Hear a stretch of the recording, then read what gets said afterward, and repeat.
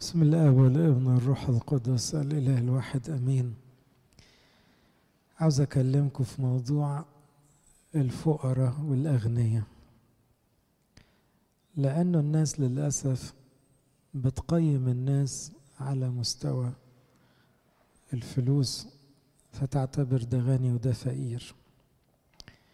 الحقيقة لما رجعت العهد الجديد لقيت إن الأفضل إنك ما تبقاش غني، لأنه في كلمة صريحة قالها المسيح: ما أعصر دخول الأغنياء ملكوت السماوات. ما قالش ما أعصر دخول الفقراء. وربنا يسوع اختار يجي فقير وحسب نفسه من الفقراء واتكلم عنهم كاخواته، ومجد واحدة زي صاحبة الفلسين، دي فقيرة قوي، ورفع أسهمها جدا في أغنياء ومحدش افتكرهم، قعدوا يحطوا دينارات. إنما الست الغلبانة دي اللي حطت فلسين ما تجيبش ربع دينار وكل معيشتها، هي دي اللي استحقت منه التطويب. ويوم ما حكى حكايات عن الأغنياء كلها حكايات تخوف: الغني الغبي والغني والعازر، والاتنين الغني هنا وهنا وحش. الغني الغبي غبي يعني ايه؟ اخطيت حسب كلام المسيح، فاكر نفسه يعيش على طول ويتمتع بفلوسه. قالوا الصوت يقول له: اللي انت ما عملته ده عملته لمين؟ هذه الليلة تؤخذ نفسك منك. والغني والعازر مصيره الهلاك، وبقى نفسه العازر هو اللي بل لسانه. وعشان كده في تعبير لواحد من الآباء يقول: من هو الغني؟ هو الفقير الشاكر. يعني الغني عند ربنا حسبته مختلفة خالص. كمان القديس بولس وهو بيكتب لتيموثاوس قال جملة جميلة قوي، قال: أوصي الأغنياء في هذا الدهر. يعني أغنياء الدهر ده مش هيبقوا أغنياء هناك خالص. الأسماء الرنانة في الزمن بتاعنا ده دول بس ربنا يستر ويدخلوا السماء، لكن دول مش هيبقوا أغنياء في السماء. الأغنياء في السماء يبتدوا بأمنا العذراء، يوحنا المعمدان، ماري مرقس. الناس دي كانوا فقراء في حياتهم على الأرض، بس دول أغنياء جدا في السماء، دول نجوم في السماء. فعشان كده القديس بولس يقول: وصي الأغنياء بتوع اليومين دول. ليه؟ لأنه دول ده آخرتهم، يعني دول اليومين اللي ممكن يتعاملوا كأغنياء، بس يعني مش شرط أبدا هيدخلوا أغنياء السماء، بس هم يدخلوا. فقال: أوصي الأغنياء في هذا الدهر ألا يستكبروا، لأنه مصيبة الأغنياء الكبرياء، وألا يلقوا رجاءهم على الغنى غير اليقيني. يعني ما يحطوش أملهم في فلوسهم لأن ده غير يقيني. وأن يكونوا أسخياء في العطاء كرماء في التوزيع، كي يدخروا لأنفسهم أساسا حسنا للمستقبل. يعني حوشوا في السماء، خليهم عاقلين. إذا بداية كده العهد الجديد خوفنا من حكاية الغنى، ورغم كده أغلب الناس نفسها تبقى غنية. مفيش غير سليمان الحكيم اللي قال في يوم من الأيام في أمثال 30: لا تعطيني فقرا ولا غنى. بلاش ده ولا ده يا رب. يعني الفقر بخاف منه، وقال أصلا أنا خايف أستخدم اسمك باطلا زي اللي يكذب ويشحت على اسم ربنا. ولا تعطيني غنى لألا أقول من هو الرب. يعني إيه؟ كبرياء بقى يخليني أقول يطلع إيه ربنا، يعمل لي إيه ربنا. الإنجيل بيستخدم كلمة غنى بالذات في العهد الجديد عن أنواع أخرى غير غنى الفلوس خالص. نفسنا نتنصح ونبقى كده أغنياء في منظور إلهي. أولا ربنا غني جدا بس متواضع جدا، كريم جدا. يبقى واضح لو عاوز تبقى غني بس تمشي صح، خليك متواضع قوي زي ربنا وخليك كريم قوي زي ربنا. ما فيش أغنى من ربنا ولا أطيب منه ولا أكرم منه ولا أكثر تواضع منه. ده تجسد وصار في صورة عبد، ده غسل رجلين تلاميذه. هو في غني يقدر ينزل قوي كده؟ طب ده ربنا نفسه. عشان كده القديس كليماندوس من القرن الثاني قال: اللي ينقذ الغني من الهلاك المكتوب له، لأنه ما أعصر دخول الأغنياء، أن يكون متواضع جدا وساخي جدا. ودول عاوزين شغل كتير قوي، دول ما يجوش بالساهل. ده كلام يبدو سهل، لكن عشان يبقى متواضع وعارف أنه أقل من كل الناس وهو غني مش سهل. وعشان يبقى ساخي جدا كل اللي عنده يوزعه ومش فارق معاه، دي موجودة بس قليل. يعني أبونا إبراهيم كان كده، أبونا إسحاق كان كده، داود كان كده، المعلم إبراهيم الجوهري، شوية أسماء كده في التاريخ. لكن ما عدا ذلك أغلب الأغنياء المشهورين هلكوا. الإنجيل كلمنا عن الغنى بالروح. الغنى بالروح يعني إيه؟ يعني الروح القدس مصدر الغنى. الشخص اللي بيصلي من قلبه ده شخص غني بجد، ملوش علاقة بقى لابس إيه.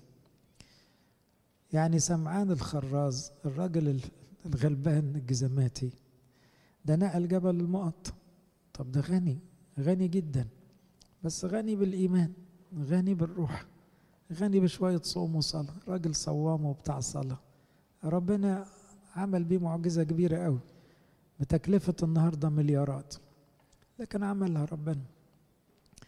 إذا نحن في نوع تاني من الغنى ربنا عاوزنا نشتغل عليه. يقول من كان غنيا فيما لله، يعني غني في حاجات ربنا. يعني واحد غني في الإنجيل ويكلم عنها، مثلا بولس يقول لتسكن فيكم كلمة المسيح بغنى، خليكوا أغنياء في كلام ربنا، يخرج من كنزه جددا وعتقاء.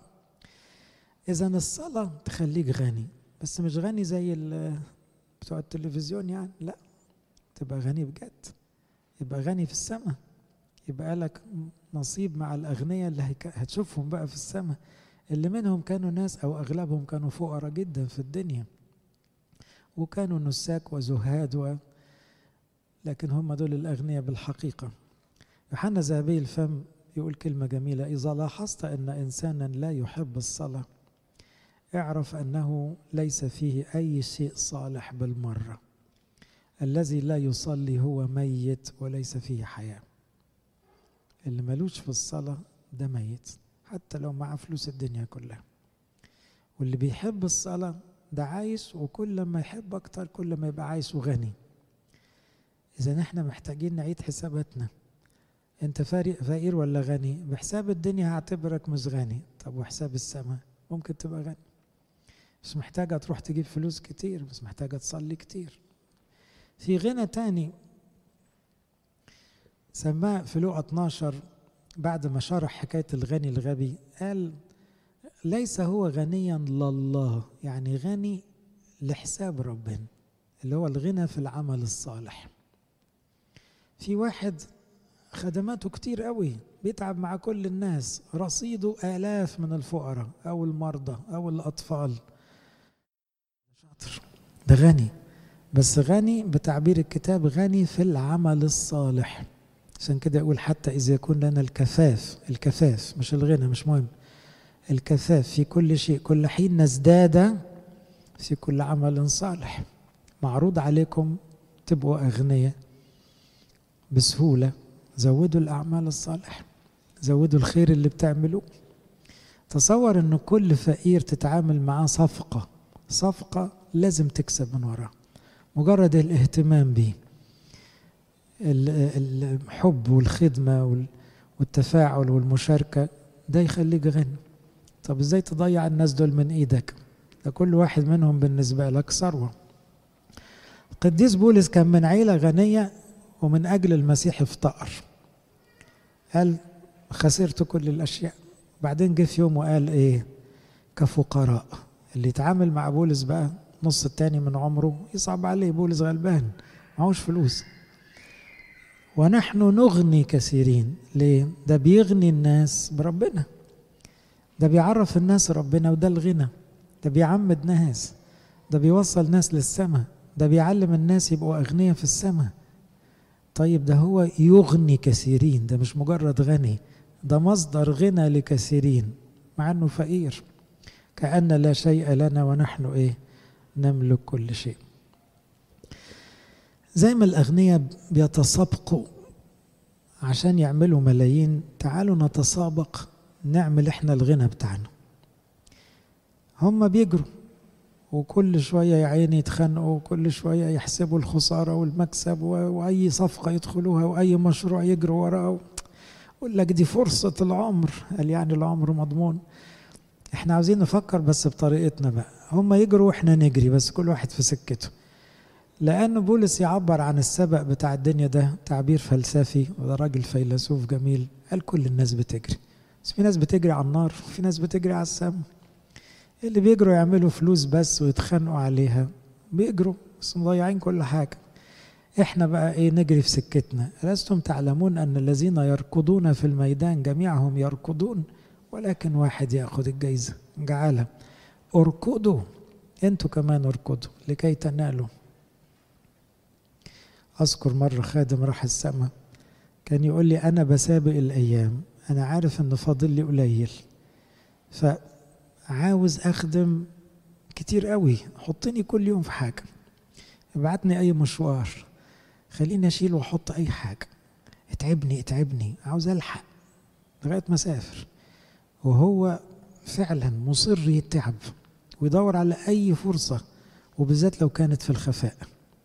بصراحة سافر وهو غني جدا لأنه فكر صح، كان بيجري في سن كبير لأنه عارف خلاص أن الأيام شريرة، الأيام قربت تمشي. يقول تيموساوس في بولس يعني يقول له يصنعوا صلاحا يكونوا أغنياء في أعمال صالحة ويكونوا أسخياء في العطاء وكرماء في التوزيع. يعني يبقى غني بالأعمال الحلوة، الناس اللي هتشهد لنا زي ما المسيح قال اصنعوا لكم أصدقاء بمال الظلم حتى إذا فنيتم يقبلونكم في المظال الأبدية. مشكلة بقى لما الغنى العادي يشغل الواحد. قديس بولس حصتها بشكل صريح جدا، قال اللي عاوزين يبقوا أغنياء بيضيعوا نفسهم، أما الذين يريدون أن يكونوا أغنياء، نص صريح، عاوزين يبقوا أغنياء يسقطون في تجربة وفخ وشهوات كتيرة غبية ومضرة تغرق الناس في العطب والهلاك. لأن محبة المال أصل لكل الشرور الذي إذا ابتغاه قوم ضلوا عن الإيمان وطعنوا أنفسهم بأوجاع كثيرة. فعلا المعنى ده الواحد بيشوفه كتير قوي، تلاقي مقطعين في روحهم، مبهدلين نفسهم، طعنوا أنفسهم. يعني يجي يقولوا عيالي سابوا ربنا، طب ما انت الجو اللي انت حطيت نفسك فيه ده وحطيت عيالك فيه جو ملوش في ربنا. يقول لك اصله بحكم الفلوس والمركز، حكم الفلوس والمركز تضيع عيالك، خلاص بقى التدين ده بتاع الغلابة مش بتاع الناس الأغنياء، بقت دي سمعة المتدينين. طب خلينا احنا غلابة نشكر الله، لكن دي حاجة تخوف. انت تقدر تشوف عيالك بيضيعوا وتبقى مبسوط عشان بس كنت عاوزهم في مستوى معين ملهمش في حاجة الدنيا. طعنوا أنفسهم بأوجاع كثيرة، أما أنت يا إنسان الله اهرب من هذا. مش اهرب من الفلوس، اهرب من محبتها، تجريش وراها، تنشغلش بيها، ما تاخدش قيمتك منها، تعمل لهاش اعتبار زيادة. اهرب من محبة المال. جلب القرش نشكر ربنا، ما جاش ما تفرقش، اشغلناش، وعارفين انه السعادة والسلام والبركة ملوش علاقة بالفلوس خالص، له علاقة بربنا. الغنى الروحي يبدأ بثورة على الفقر. يعني ايه؟ في ناس كانوا عاديين جدا وصاروا عملوا ثورة على وضعهم، فاجتهدوا جدا فكسبوا في الدنيا كتير. في الحياة الروحية كده، لو انت أدركت ان انت فقير روحيا هتجتهد عشان تعمل غنى. عشان كده أول تطويب بدأ بيه المسيح قال طوبى للغلابة بالروح، يعني المدركين ان هم فقراء روحيا. يعني لو أنا حاسس ان أنا غلبان روحيا وفقير، هروح أصلي وأقرأ الإنجيل كتير لأني غلبان مفلس فقير قوي. فالمسكين بالروح هيجتهد عشان يتملي بالروح. طب لو أنت شايف نفسك كويس روحيا، عمرك ما هتعمل مجهود وعمرك ما هتختني. إذن الغنى يبدأ بثورة على الفقر حتى في الحتة الروحية، إن الواحد يبقى زعلان من نفسه إنه ضعيف روحيا، مفلس روحيا، فاضي روحيا، ما عندوش الغنى بتاع القديسين.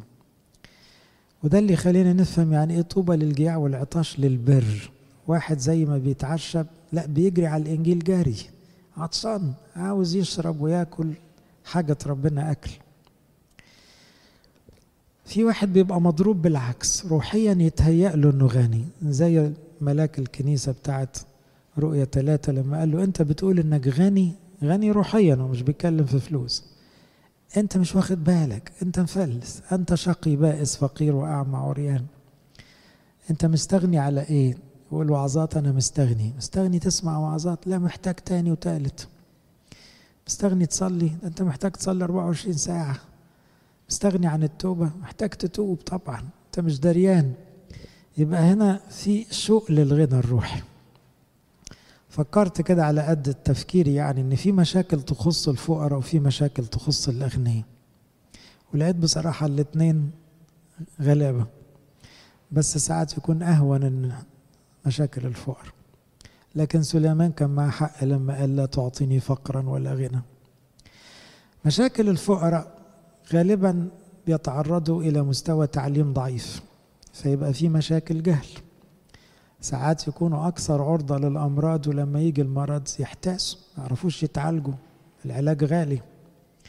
الفقير أحيانا يحقد على الغني، أحيانا طبعا في فقراء قديسين وانتوا عارفين كده كتير. ساعات الفقير يستسلم لحاله فتلاقيه ما بيجتهدش وما بيكبرش نفسه، طبعا في فقراء مجتهدين جدا. بعضهم بيقع في الإدمان عشان ينسى وجعه وهمه. بعضهم يميل للعنف والانتقام من المجتمع بحكم انه هو مظلوم وحاسس انه طلع في جو، باصص حواليه انه اقل واحد. دي بعض مشاكل الفقر، وعلى فكرة احنا نقدر نساعدهم في ده كله، خدمتهم سهل. الجهل نقدر نساعدهم بعلم، وان كان المرض نقدر نساعدهم والحدقون. مشاكل الأغنياء انه مسروقين في دوامة الغنى، يا بيجري يعمل فلوس، يعني لازم يحضر حفلات ويشتري لبس معين ويجامل مجاملات معينة ويقدم تنازلات معينة، وحط نفسه في جو بيبعده عن ربنا، وبيجيب له نكد، بيجيب له مشاكل. ويقول لك أنا مشغول. مشغول بإيه؟ ما أنت هتمشي، ما عملتش حساب المقابلة ربنا ليه؟ طيب. وبعدين مشاكل الغنى انه غالبا الناس بتكرم الاغنياء زيادة، فيقعوا في تأله او تعاجب او افتخار او كرامة زيادة، فبيبقى متوقع ان هو يتعامل معاملة غير بقية الناس. سليمان برضو يقول الفقير والغني يتلاقيان في القبر، يعني ايه؟ هيتقابلوا الاتنين، هيموتوا، فما فيش حد احسن من حد في الاخر، هيتقابلوا. كمان من مشاكل الأغنياء لأن في إمكانيات كتير، تلاقي فتحت عليهم شهوات ما كانتش عندهم. نجيب ده ونشتري ده ونعمل رشوة لده إيه هو ده؟ أنت لو غلبان ما كلش هتعمل ده كله. ده كده الغنى فتح لك أبواب جهنم. عشان كده المسيح قال ما أعصر دخول المتكلين على أموالهم، دخول جمل من ثقب إبرة أيسر من أن يدخل غني ملكوت الله. كلام يخوف. من مشاكل الأغنياء صدقوني نسبة الفقراء اللي يحبوا بعض أكتر من الأغنياء اللي يحبوا بعض. تلاقوا طب الفقير يوم ما يحقد غصب عنه، باصص إن الناس بتاكل أحسن منه وبتلبس أحسن منه وبتعلم عيالها أحسن منه، يعني له عذره يوم ما يغير، وطبعا لازم يتعالج. طب الغني إيه عذره؟ يبص حواليه ويغير ويتنافس. الله، انت هتاكل اكتر من اللقمة اللي بتاكلها، هتلبس كام طقم يعني. انما للأسف كتير منهم عايش في غيرة مرة ومقارنات طول الوقت وحقد فظيع. للأسف الظاهرة المزعجة اللي أنا شايفها، يعني أنا بتكلم بقى بصراحة وربنا يستر محدش يزعل، إنه أولاد الأغنياء معرضين لظاهرة الإلحاد أكتر من ولاد الفقراء.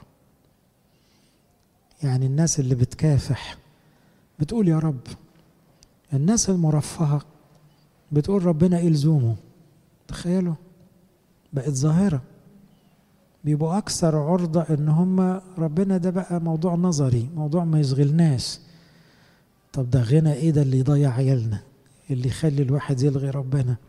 طبعا ده لو كان البيت حلو مش هيحصل كده. لكن بتكلم إنه الغنى ساعات يسحب البيت في اتجاهات، ما فيش تركيز على الكنيسة ولا على التوبة ولا على ربنا ولا على الجهاد ولا على الصيام ولا على حب الفقراء ولا.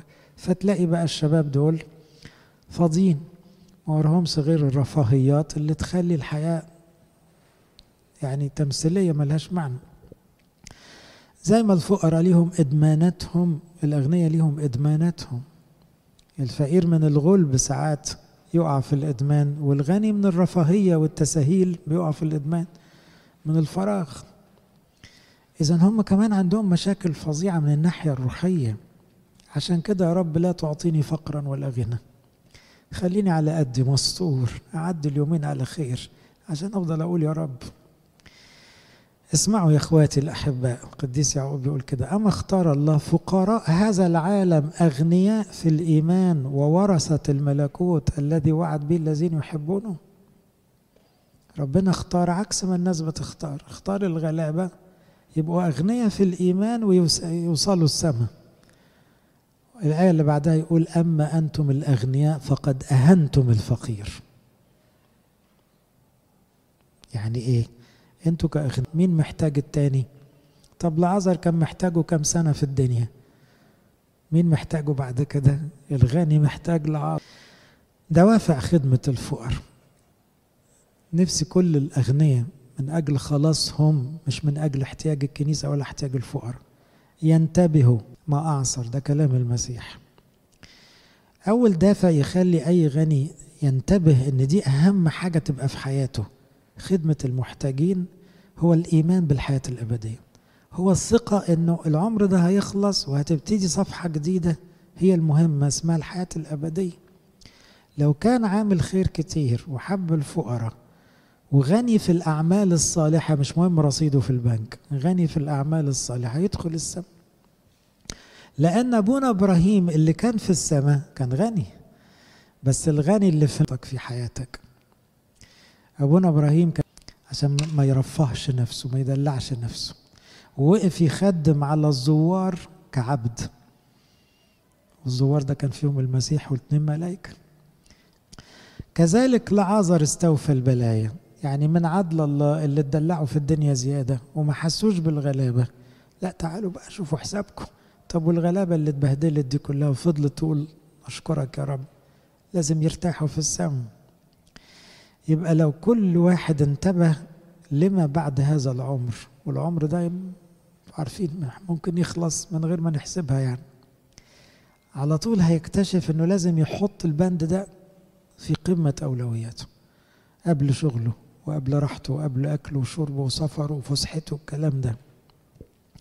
أنا بتكلم لأني حزين على، أنا كنت مبسوط، دول ولاد ربنا بيرموا الفلوس في الأرض وبيتنازلوا في أخلاقياتهم وبيعملوا سلوكيات غريبة جدا تجيب الكلام لربنا. اكملنا معاهم فلوس بقى، ربنا يدينا البركة وإحنا نجيب له الكلام، نهين اسمه، ومش واخدين بالهم إنه ممكن الموت يسحب حد فيهم في أي لحظة. الصرف والبذخ اللي في شعبنا في المواسم اللي زي كده حاجة مخجلة. عشان كده واحد زي قن يوحنا المعمدان كان شديد قوي، والقديس يعقوب قال كده، يعقوب بتاع رسالة يعقوب قال: ابكوا مولولين على شقاوتكم القادمة. يعني اللي فيكم يصوت يولول على اللي هيحصل له بعد كده. ايه الكلام الصعب ده؟ لأن ثيابكم أكلها العتة يعني، وغناكم ده هيروح عليكم، والصدى اللي في بيوتكم بتاع الذهب بتاعكم هيبقى شهادة عليكم، وظلمتم وافتريتم، وقايل كلام زي الرصاص في يعقوب 4. طب احنا هنفضل ساكتين؟ لا، احنا لازم نقول حتى لو الناس زعلت: خافوا على أبديتكم، الأيام قصيرة، الموت ما بيستأذنش، الواحد يعمل حساب اللحظة اللي هيقابل فيها ربنا. طبعا ربنا حطها بشكل بسيط، الجعان طريق للسماء، العطشان طريق للسماء، العريان، الغريب، المريض، يعني عمل الخير سهل قريب تحت ايدينا. ببساطة جدا نقدر نخبط على باب السماء عن طريق الناس الحلوة دي.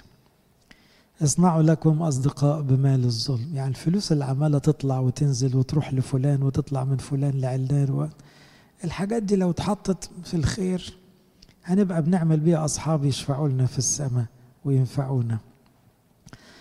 طب الآية بتاعت تحب قريبك كنفسك في حياة الأغنياء تتعمل إزاي؟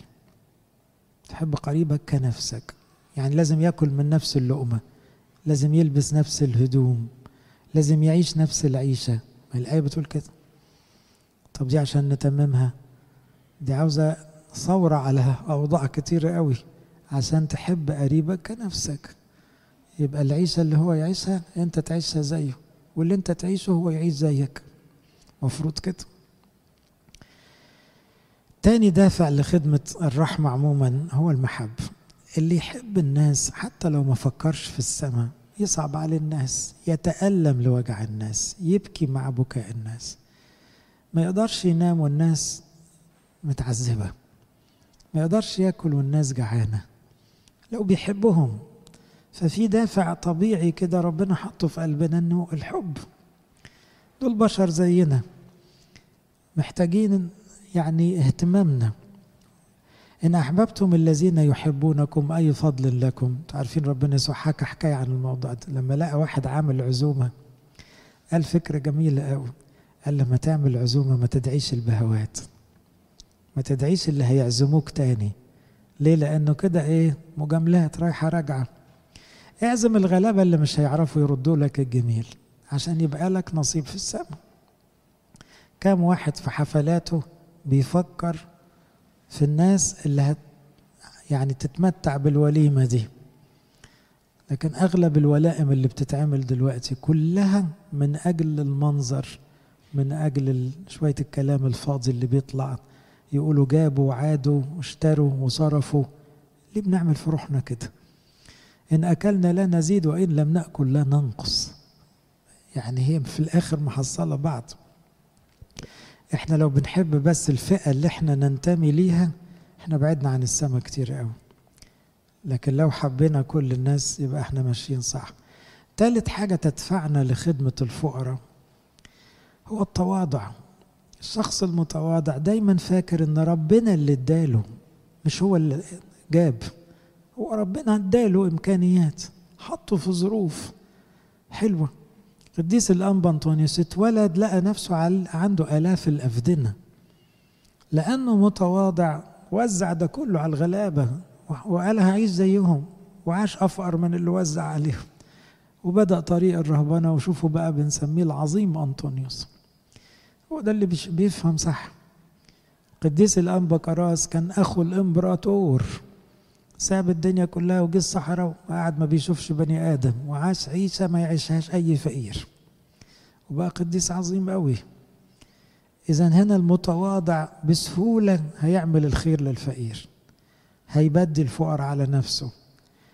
أو أوصي الأغنياء ألا يستكبروا، يخافوا من الكبرياء. المتواضع بتلقائية هيميل للفقر، هيلاقي نفسه بيحب قعدتهم، يحب جوهم، ويحب لقمتهم، ويحب ضحكتهم، ويحب ولادهم أكتر من القعدة اللي متنشية وكلها مجاملات وكلها يعني شكليات.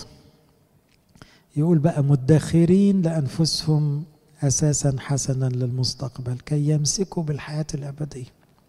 بدل ما الواحد يمسك رصيد وحاجات في البنك، يمسك في السماء. زكى قديس في الكنيسة، قديس زكى كان غني على حساب الناس، لما قابل المسيح وفهم في لحظة في يوم خد قرار عمره، نص فلوسه طلعت للفقراء بقرار، والنص التاني احتفظ بيه عشان يصلح أخطائه، أرد 4 أضعاف. حاجة عظيمة. تحول من غنى الدنيا إلى غنى الأعمال الصالحة. تحول على طول من غني لغني آخر، ومشي ورا المسيح وبقى قديس بعد كده، يمسك بالحياة الأبدية. احنا بنمسك في الدنيا زيادة، الدنيا ما بتتمسكش.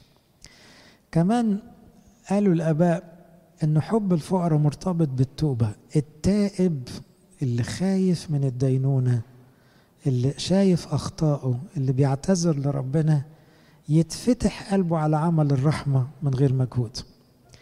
لما يوحنا المعمدان صرخ في الناس قال لهم توبوا الملكوت قرب، سألوه نعمل ايه؟ قال لهم حبوا الفقراء. اللي له توبين يوزع واحد، اللي له أكلتين يوزع أكل. كان يقول للجموع من أراكم أن تهربوا من الغضب الآتي؟ اصنعوا أثمارا تليق بالتوبة. ما تقعدوش تقولوا إبراهيم أبونا، ربنا قادر يطلع من الحجر أولاد إبراهيم.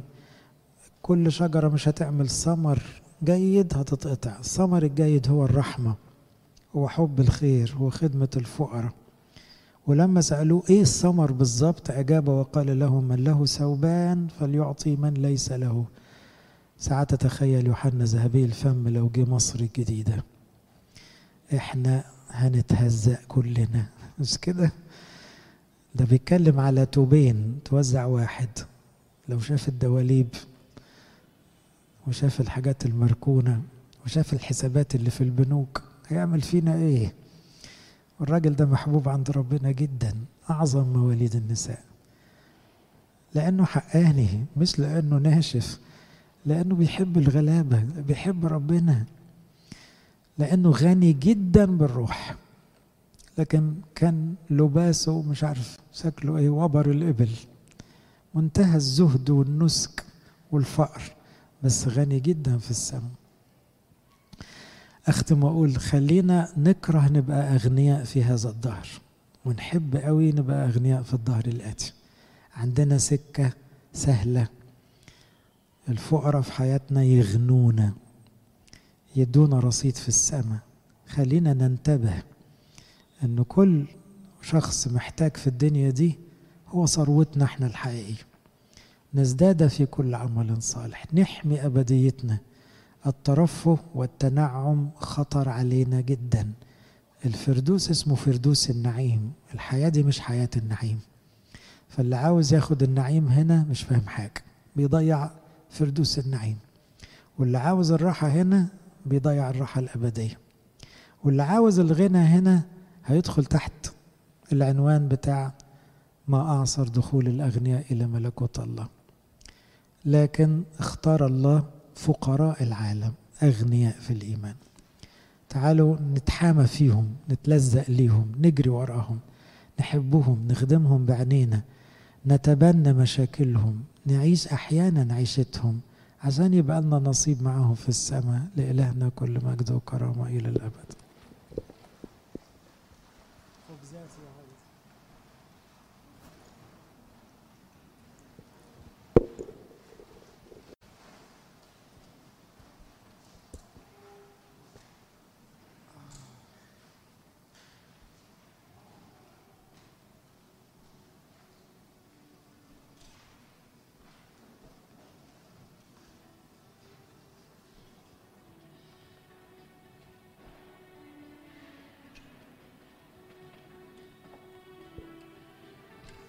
خبزاتي في ايدك تبقى ألوف، تشبع ألوف وتشيل الخوف.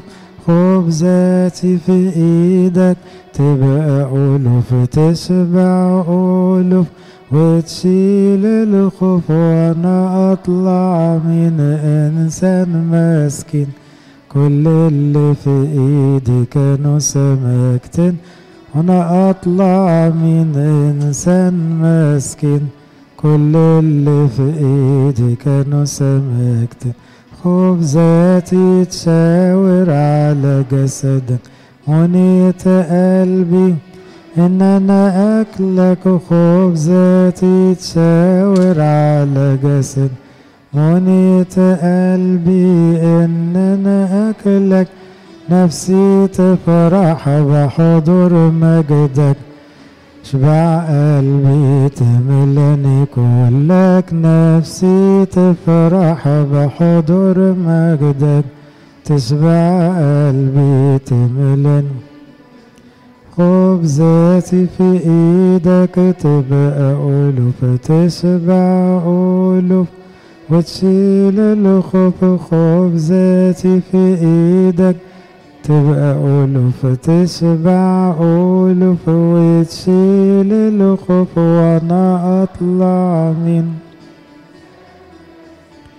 كل اللي في ايدي كانوا سمكتين، وانا اطلع من سن مسكين. كل اللي في ايدي كانوا سمك، يا أمانة أمي في تعب، صحيت من بدري تخبزنها. يا أمانة أمي في تعبها، صحيت من بدري تخبزها. شفها إلهي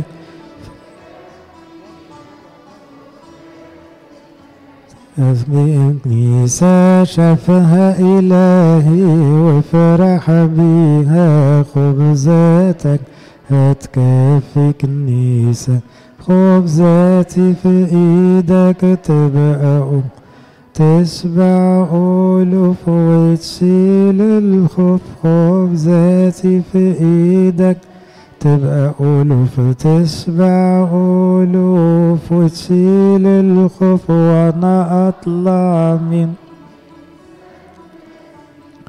للي في ايدي كانوا سمكتين، وانا اطلع من انسان مسكين.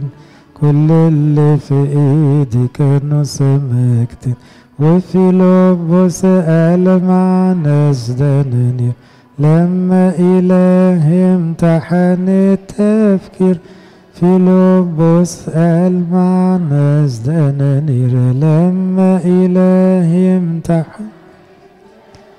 رفع قلبك ريح عقلك، هتشوف بركاتي تفيض وتنير. رفع قلبك ريح عقلك، هتشوف بركاتي تفيض وتنير. خبزاتي في ايدك تبقى ألوف، تشبع ألوف وتشيل الخوف. خبزاتي في ايدك ألوف وتشيل الخوف، وانا اطلع من انسان مسكين. كل اللي في ايده كانوا سمكتين، وانا اطلع من انسان مسكين. كل اللي في ايدي كانوا سمكتين. إلهنا الطيب، نشكرك على سترك وعلى نعمتك. غلبناك يا رب. لو سبتنا فقراء نشتكي ونتذمر، ولو اديتنا فلوس نبقى طماعين وأنانيين وننسى السماء، ولو سبتنا في النص نشتاق نبقى أغنياء وبرضو نقاوم مشيئتك. غلبناك يا رب.